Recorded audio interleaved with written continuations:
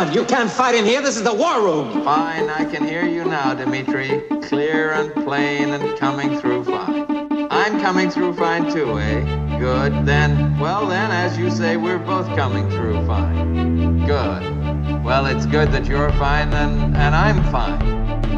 I agree with you. It's great to be fine. It's a podcast.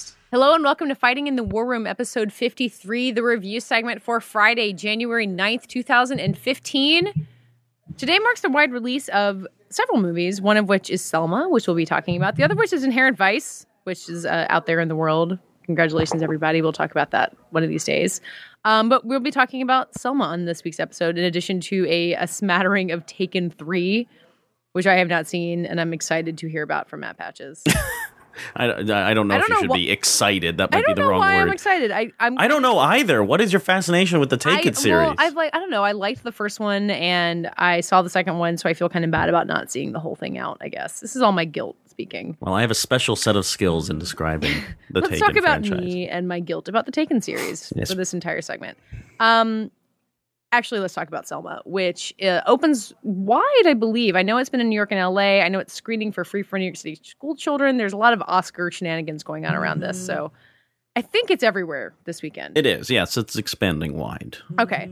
And as you have probably heard by now, it is a story about Martin Luther King and his efforts in the march from Selma, Alabama to Montgomery to help enact the Voting Rights Act of 1965. It's as the director Ava DuVernay has said over and over again, it's not called King, it's called Selma. So it's not. I mean, it's a biopic, but it's also about a very specific event and a very specific time, and a lot about the people who are surrounding King as he was making this happen. It's got Tom Wilkinson as LBJ and Tim Roth as George Wallace, and a lot of other people who may not be as bold-faced names, like Andre Holland plays Andrew Young, who became a politician. But how accurate is it, Katie? Oh my God. Is it fair to LBJ's legacy? That's really the question on everyone's mind coming out of this movie.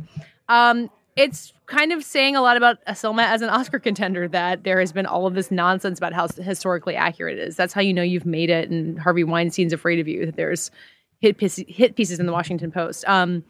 I'm kind of the camp that the historical accuracy is not remotely the most interesting thing about the movie. David, it sounds like you agree with me. Yes. It's been a while since I saw Selma, so I really want to tread lightly on talking about details since I'm interested to see it again. But I really like this movie. You may remember that I put it on my top 10. I think I'm the only one of the group who put it on the top 10, right? It was just me, right? Yeah, I think so. It did not crack my top 10. Yeah. But, it was in I liked it. My top 25. But we were all fans, and I think Selma is interesting because of the thing that Ava DuVernay has said over and over again, that it's not called King, it's called Selma. It's about the people surrounding him, and it's taking this moment in history and making it really interesting by making it about the people who are surrounding it and the people who made it happen. Well, what's so it's about funny? a community in that way, and that's what I feel like makes me want to come back and watch it again. That's why the movie doesn't play as well for me. I think Selma is a very good movie, but I really don't think it's about all the people who were part of this movement. It does feel like a Martin Luther King Jr. biopic to me, and for good reason, because David Oyelowo gives a tremendous. What is it? Wow, Brad Pitt is going to come to your home and shame you. Brad Pitt's going to sing a song to tell you how to. All right, David's performance of the film is tremendous. I mean, he is a real powerhouse at delivering these speeches, which I later learned are not the actual speeches. Really fascinating, I think. Yeah, it is interesting because they couldn't get the rights to it. I didn't know you had to get the rights to his so words Steven in those Spielberg cases. licensed the rights to King's speeches to the King. Oh boy! Oscars. So Steven Spielberg. How have I not seen that headline? How have I not seen this King's pun? speech? What have we all been doing with ourselves? Quickly to the Daily News. I know, everybody get on this. Please give me royalties. I mean, I'm sorry. This movie's been out it's been sort of in conversation for 2 months, and I feel, and I will go back to talking about it in a way respectful to our listeners in a second. But just in our community, it's been sort of talked to death, and unfortunately, these harebrained attacks keep reminding us of, and of course, events in the real world keep reminding us of its urgency. But I'm at the point where I'm starting to think about the peripheral elements of this movie and its place in our culture, and I am just astonished that we have not gotten to this point. We have failed Dr. Martin Luther King Jr. Everyone, please give us all of your credit when you put this on your Oscar headlines. God. It's all the Oscars, which I keep predicting. Anyway, Anyway. What was I saying? Oh, that he's he's fantastic in the movie. I mean, he really just bellows, and in every instance, whether he's in a church or whether he's outside or whether he's talking to someone in a jail cell, he's just so ferocious. But it's the quieter moments that I think are more effective. Like he's yelling the whole time. Like, do you mean that you feel like it's? No, he's like summoning the spirit of God. I mean, he's really like. I think that is a disservice to the movie's most effective moments for me, which are the quieter, more domestic ones, like the very first scene where he is getting prepared for his Nobel Peace Prize acceptance speech, and the scene where his wife accuses him of adultery, and he sort of tacitly. Admits to. You're saying I'm not doing I'm doing a disservice to them. These are the moments that weren't working for me as well. The kind of like intimate behind the scenes stuff where we get to know the people, and especially the periphery people, the people that you're talking about. That if this movie is not a biopic and it is about the community that came together, I really lose a lot of that. Katie, you and I were talking off podcast about Oprah in this movie, and she is probably the most effective performance. Seeing someone who's just like living this day after day. You think she's more effective than David Oyelowo? Really? I could not. I know one scene that Oprah is in the movie, and she is a background player after that. And that's why it's interesting. Yeah, but her one scene is really great. Her one scene, I think, is the worst scene in the movie. Was she trying to register to vote? I mean, I think it's like as far as its meaning to the weight of the story, it's undeniably important. But I think, especially after the movie opens with the bombing of the 4 schoolgirls in Alabama, and it's really exceptionally done. It's shocks you into the immediacy of what's happening, and it also has this sort of dreamlike quality to it. It just really, really well navigates the history with the present moment, and then there's this very lifetimey Oprah scene that follows. Which sets it made me very afraid of the movie to come. A lifetime. I'm not sure I was not particularly taken with how it was, how that scene was filmed, but I was shocked that Oprah does no more grandstanding after that scene. Well, I like that she becomes a background player. She's part of this mass that forms in Selma. She also gets thrown on the ground in a really violent way, and that's what Katie and I were talking about before, just seeing this, and our colleague Jordan Hoffman, we were all talking about how no one throws Oprah on the ground. Yeah, Once you throw Oprah on the ground, that's a bit silly though, because I think it's incredibly commendable of Oprah to lend her. What's silly? I don't understand this. It's but I don't think used to the perfect degree. Yeah, right. But I don't think that. I think if you're lauding her for what she was willing to do, no, that's not what I'm saying. No, it's about using Oprah's star power in the perfect way, as opposed to say The Butler, which was last year. Yeah, that's how you use star power and make it tell your story for you. Okay, I'll sustain. But then I would. My grievances here, my problems would be that we get to meet all these really interesting people who are surrounding and revolving around King when he comes to town. We get Tessa Thompson, we get Common shows up, Coleman Domingo, just all these really interesting characters. I don't really know who any of them are, and I know that the whole point is that they're coming together, they're unifying to be this march, to be this entity. This combative force, peaceful, obviously. But I don't really get them. I don't get the movement. I don't know where they're coming from. And if it's not a King biopic, and which it struggles, it would is this something about the real man behind closed doors? I really don't get a lot of his wife either. For me, this is more kind of jumbled. The movement. It's more about King is obviously the figurehead, and I think that Ava DuVernay and the script that she worked negotiates that very well. It reminded me of a Francesco Rossi film, like The Organizer. I mean, this is about political action and how that moves. But then I wanted more scenes there's the amazing scene in the beginning of the movie where they all go over to someone's house to have lunch. And you get to hear them talk about just they're being real people, they're not just pawns in this movement. They're real people who are going to summon the energy to go out there and march in the face of danger. But you need to know that they're real all the time. And you kind of lose that later in the movie when Selma becomes about the issues, I think.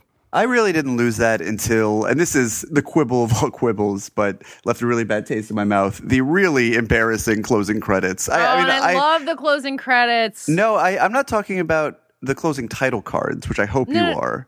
I'm talking about the actual aesthetic of the closing credits, like you're when the talking about, Common like, the song song? begins. Oh. No, like the moving tiles of actors that they use. It's just so I didn't even repugnant. remember that part. And the song, I think, is really.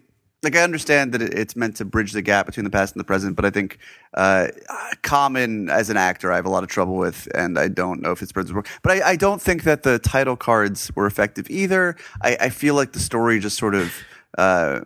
At least you made it through the whole movie until you had a problem. I mean, no, I think that, as I was saying to Patches, I think that as a portrait of this movement, as this sort of seeing ideals and rights sort of manifest on a human level and catalyze almost the chemistry of it into action, I think was fascinating, and it really balances well the pathos involved with the process involved, and I think that was very effective. And I think the comparisons to Lincoln are really interesting, which I don't think has come up enough in all the conversation about whether or not it's fair to LBJ, because Lincoln is so much about horse trading, and it's about all these crazy Southern senators who want this in exchange for voting for Lincoln's, abolishing slavery, and there's all of the politics involved in Lincoln that is super fascinating, and because all those people are dead, we're kind of allowed to see it through this objective lens. And Selma seems to treat it in the same way, in a way that I think we all understand politics work. Like the Affordable Care Act did not happen because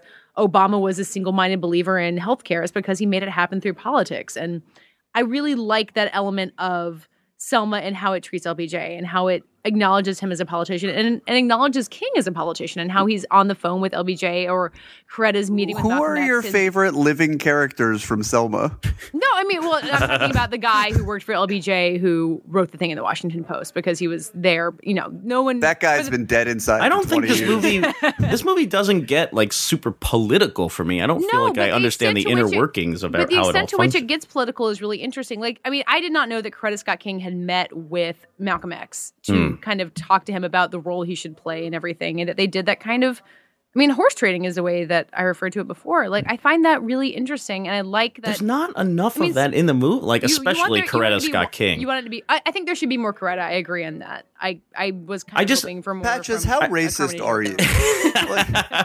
You know that people are thinking that right now. But you think it should be wonkier? No, you know what I think? I just feel like Selma has so many different perspectives, and it doesn't really choose a hard direction to go with. I think my favorite performance in the movie is Wendell Pierce as one of the reverends he's really great. Yeah, so it'd be interesting to see this whole movie play out with one person's perspective. If it was Wendell Pierce and maybe these two he's kind of with these two teenagers, or these two teenagers are wobbling. The SNCC guys? Yeah, well, the people who are already in Selma trying to do something, and they're resistant to King. They're college students, but yeah. Okay, well, anyway, they fascinate me, and just about the decision to follow King or not. Like, that's a really interesting perspective, and Wendell Pierce kind of compounds it for people, challenges their ideas, and, like, that's a whole movie to me. As much as I love seeing David... Yellow O. It's yellow. YOLO? Oh, yellow O. Yellow. With Oh, an yellow O on O? either Okay. side. This is an important lesson. Everyone should learn this. Yellow O. Brad Pitt taught me well. All right, David Oyelowo. I mean, again, a great performance, but like it either has to be more about him and this kind of interesting, part politician, part reverend, what is his role in civil rights? That would be an interesting movie too. I just feel like Selma's kind of all over the place to try and encapsulate this incredible movement, and it doesn't really go hard enough in any direction. I don't know. I mean, it's very effective. Let's just say that the scenes that Duvernay directs of the actual protests, and good Lord, it is violent, it is scary. And there's a certain point when they're marching across a bridge and the police come on horseback and they're whipping them. I mean, it's like Planet of the Apes. It's insane. Yeah. Bradford Young, cinematographer, who I've heard some people say he's done better work. I thought he did really terrific work in this. No, wait, can you talk a little bit about that? Because you walked out of this movie and you were like, all hail Bradford Young. Yeah, I'm curious I think he's amazing. And I think the viscerality, we talked about this in the top 10s too, the viscerality of those protest scenes especially really convinced me.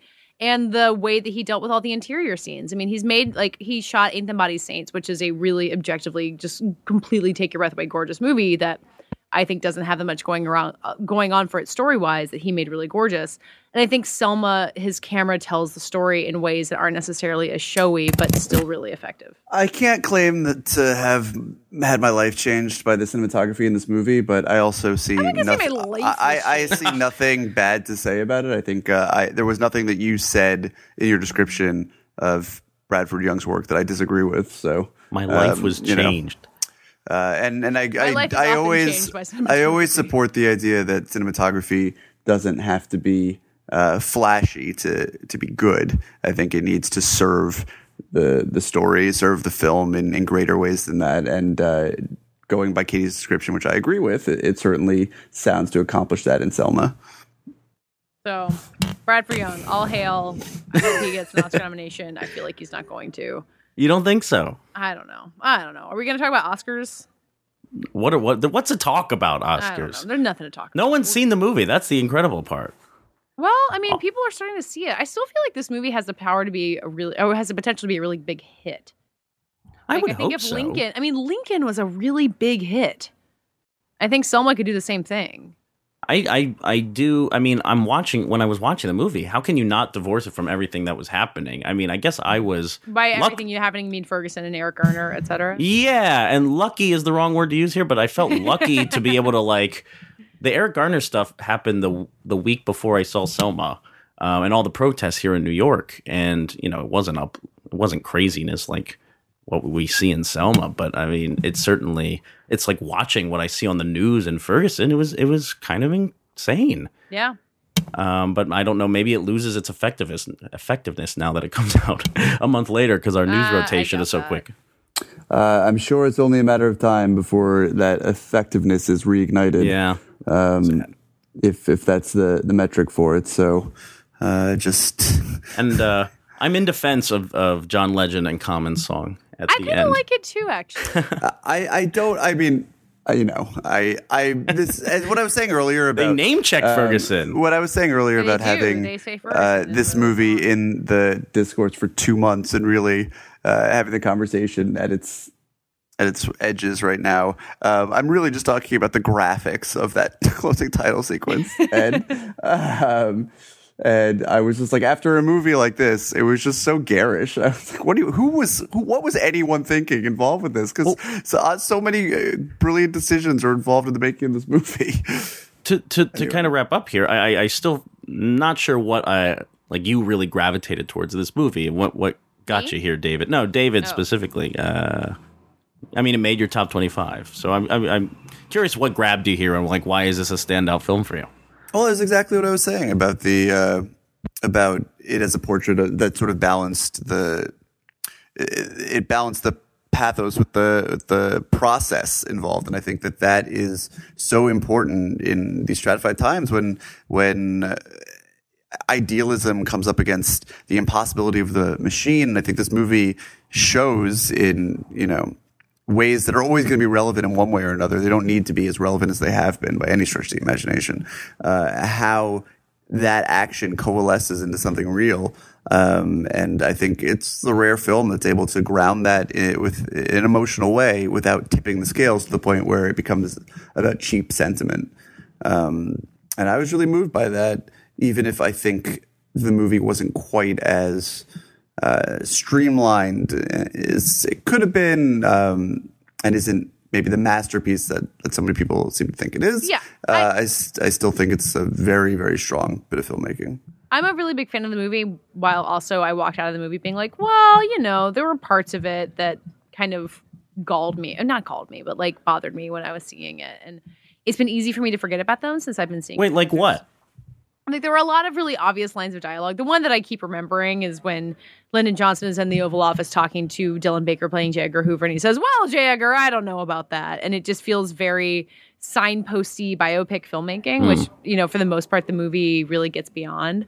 Although there's some off-the-cuff stuff, LBJ, Tom Wilkinson, talking to Wallace. There's an amazing scene where he says, are you shitting your president, George Wallace? And that's is that what the inaccuracy claims are all about? LBJ would never say shit. Well, don't you remember in The Butler where he's sitting on the toilet with his, are they corgis? No, Jack Russell surrounding him? Some kind of dog, some small dog surrounding him in The Butler. So I don't know why LBJ's cronies weren't out for him after that. Because that was real. There was no disputing that. Surrounded by Jack Russells at all time.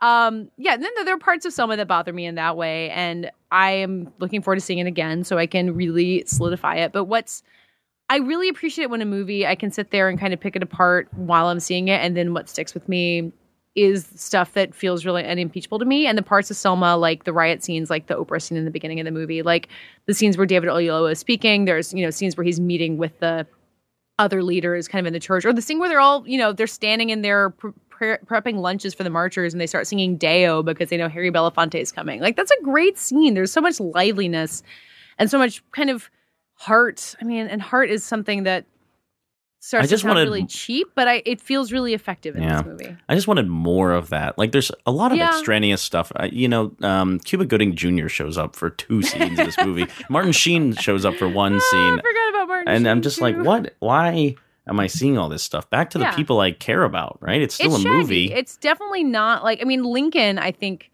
once I saw it for the second time, it felt so really perfectly crafted from beginning to end. It feels like every piece in it makes sense. And Selma doesn't feel like that. It feels very similar in spirit and in the story it's trying to tell, but it's not as, I'm not going to say as well crafted, but it's not as complete from beginning to end as Lincoln. But that doesn't bother me really. Yeah. It's an important story. We need to see it. And it's a good story. It's not just that it's your vegetables, It's like it's got really good performances and it's really funny in parts and it feels really different from a lot of other versions of history we've seen. And not just because it's made by Black people about Black people, because it's made really well.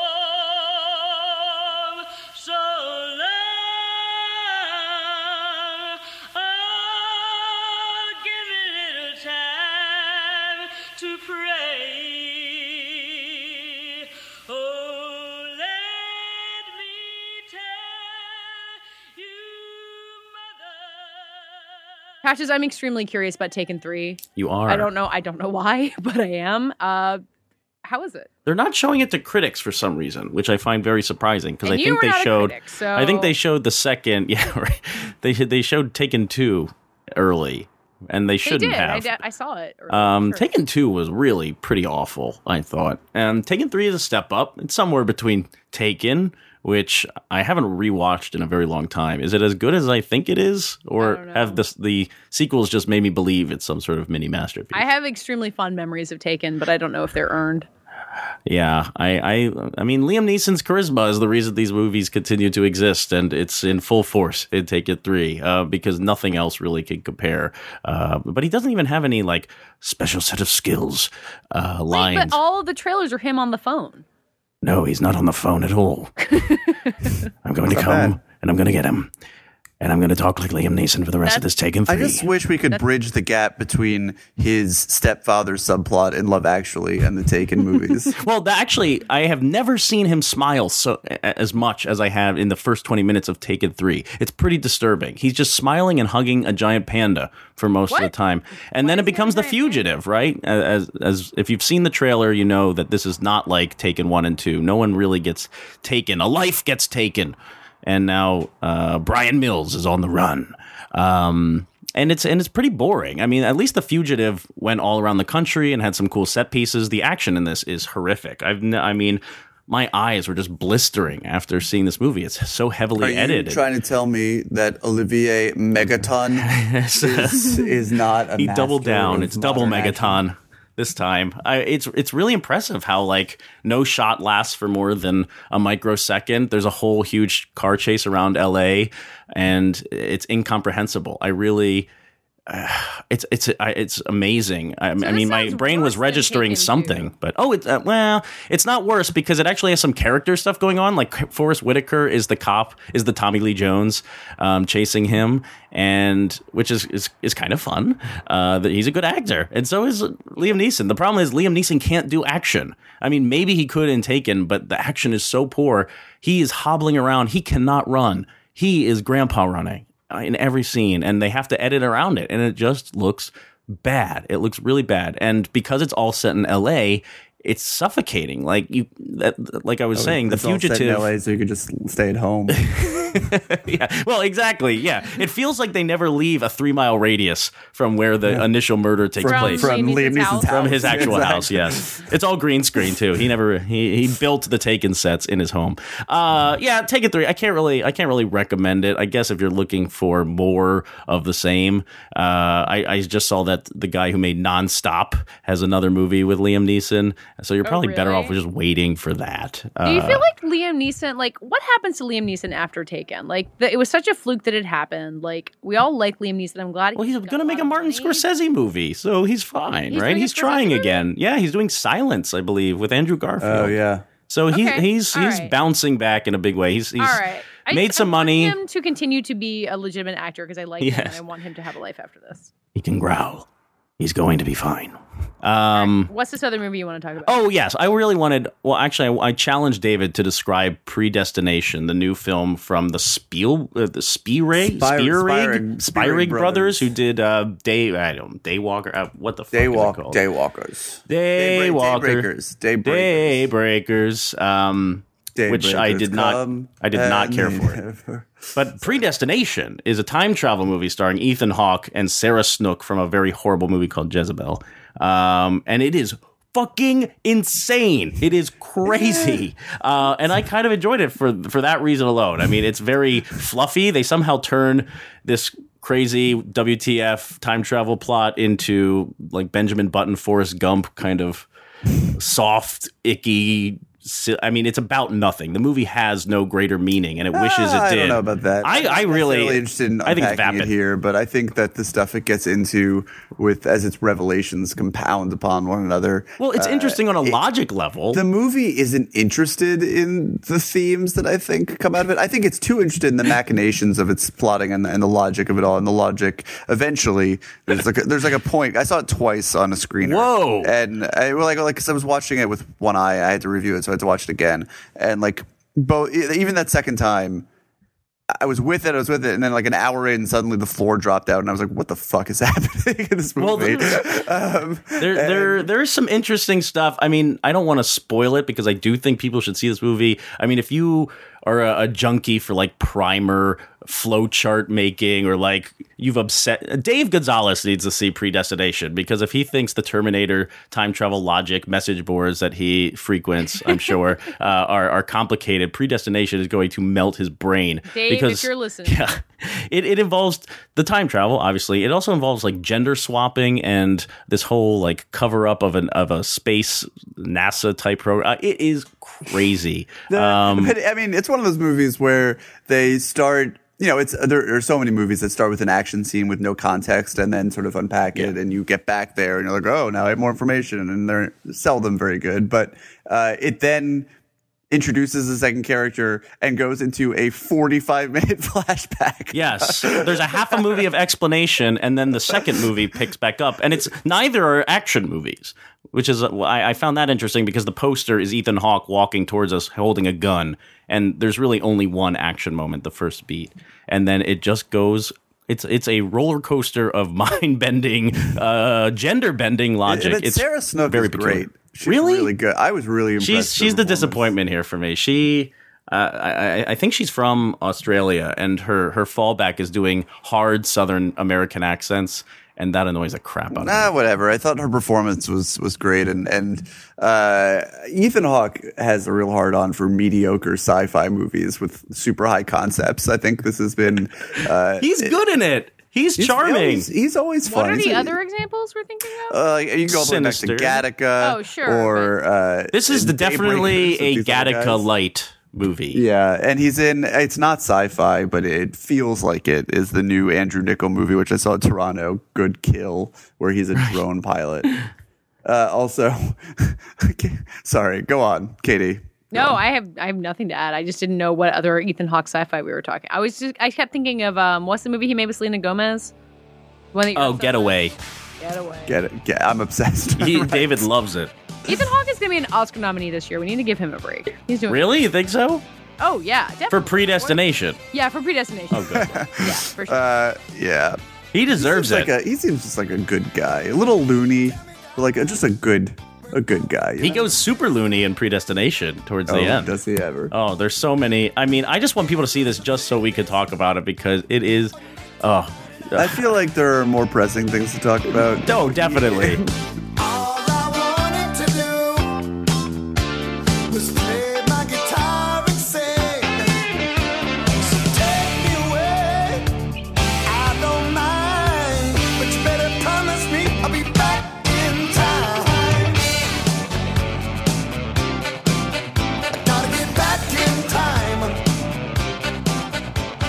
Hey, Patches, what was the Cease Lightning Round question?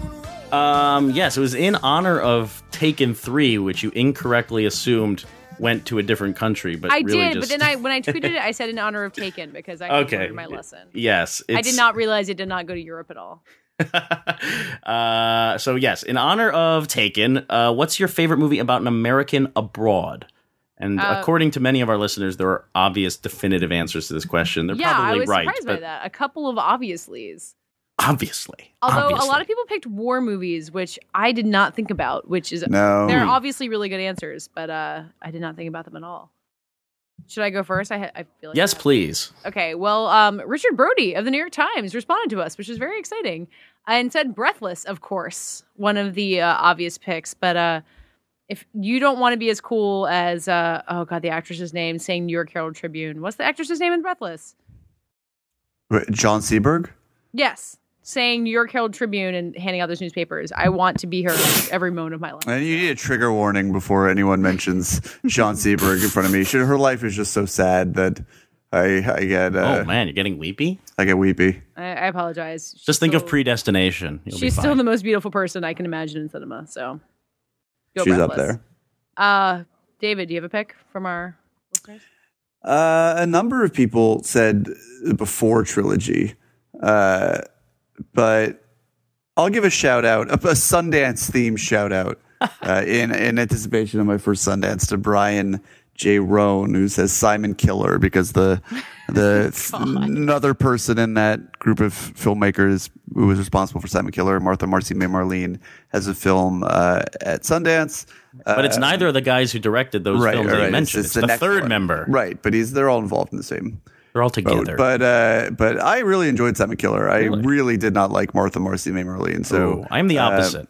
Well, you would be. I thought about answering for this question. The light and dark. Force majeure, as if it's a story about Brady Corbett being abroad, or Brady Corbett's entire filmography of 2014, which is apparently just showing up in movies set outside of the United States.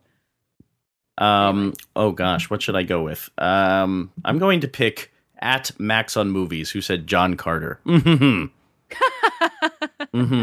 Actually, I should go with David's boss, Josh Rothkopf, who said An American Werewolf in London, which is a fantastic movie, as opposed to John Carter, which is just worth defending because I like it. But American Werewolf in London, the transformation, it still gets me. Woo, Werewolf London. Sorry. No, please. Also, shout out to Juvie Cinephile, who had said Design for Living. This is a pretty good movie. I read a whole paper about it in college. What was it about? It is about three people, like a woman and two men, and they decide to No, your together. paper. Oh, my paper? Oh, it was comparing that. It was about that movie and what it would have been like if Frank Capra had directed it. Because we were comparing different styles of directing, because that was a Lubitsch movie, and it was all about like how different comedy directors would have handled this. Whoa. Because it's basically a thinly veiled menage a trois, which is, something that would not have been that popular for Capra. or in traditional Hollywood. So before there were, if Wes Anderson had directed the Avengers YouTube videos, you were writing academic papers. Yes, I was. This was my exact assignment. That's incredible. I'll put my paper on our show page. You better. I will not. I have no idea where it is. Oh. If I can find it, I'll put it on there. But I don't actually think it's probably that good. Anyway, Design for Living, pretty good movie. That does it for today's episode. We'll be back next week talking about any number of things. There's a surprising amount of movies to talk about in January, not all of which are Predestination or Taken 3. They can't all be. In the meantime, tell the people who you are. I am Matt Patches. I'm writing all across the internet, putting it on my website, mattpatches.com, and I'm on Twitter at Mr. Patches. I'm David Ehrlich. I am the associate film editor of Time Out New York, the editor-at-large of Little White Lies. You can also find me all this previous week contributing to Slate's annual movie club, where we talk a lot about this year's movies. How long does that last? Is a fan. I wasn't sure. It ran from this Monday to tomorrow, Friday. Seriously, I read the movie club every year, and finding out that you were in it was it's very exciting. Oh, wow. Well, we're your biggest fans. I hope I didn't let you guys down. I think my final entry tomorrow is the most stereotypally David of them, and I say that. Mansplain more things? No. Certified copy lost in translation. But I mean, I do not mean that in a good way. But if people are listening to this podcast, they might like you. So. Do you refer to anything as basic in that article? Kind of. I do go on a rant about how people are. It's sort of about the controversy over these Oscar biopics and what they get wrong, and I go on a rant about how people are bad at watching movies. Oh, good. Good. Looking forward to the shaming. Wait. I don't get enough of it here, so I read your articles too. I don't think you're in the. For people who don't get enough. I don't think you're in the crosshairs, but yeah. Wow. All right. Well, I'm excited for that. Also, I'm Katie Rich, and you can find me at VanityFair.com or on Twitter at Katie Rich, KateyRich. I'll be commenting on David's Movie Club and giving really mean comments this entire week. Thank you for listening, and we'll be back talking to you next week.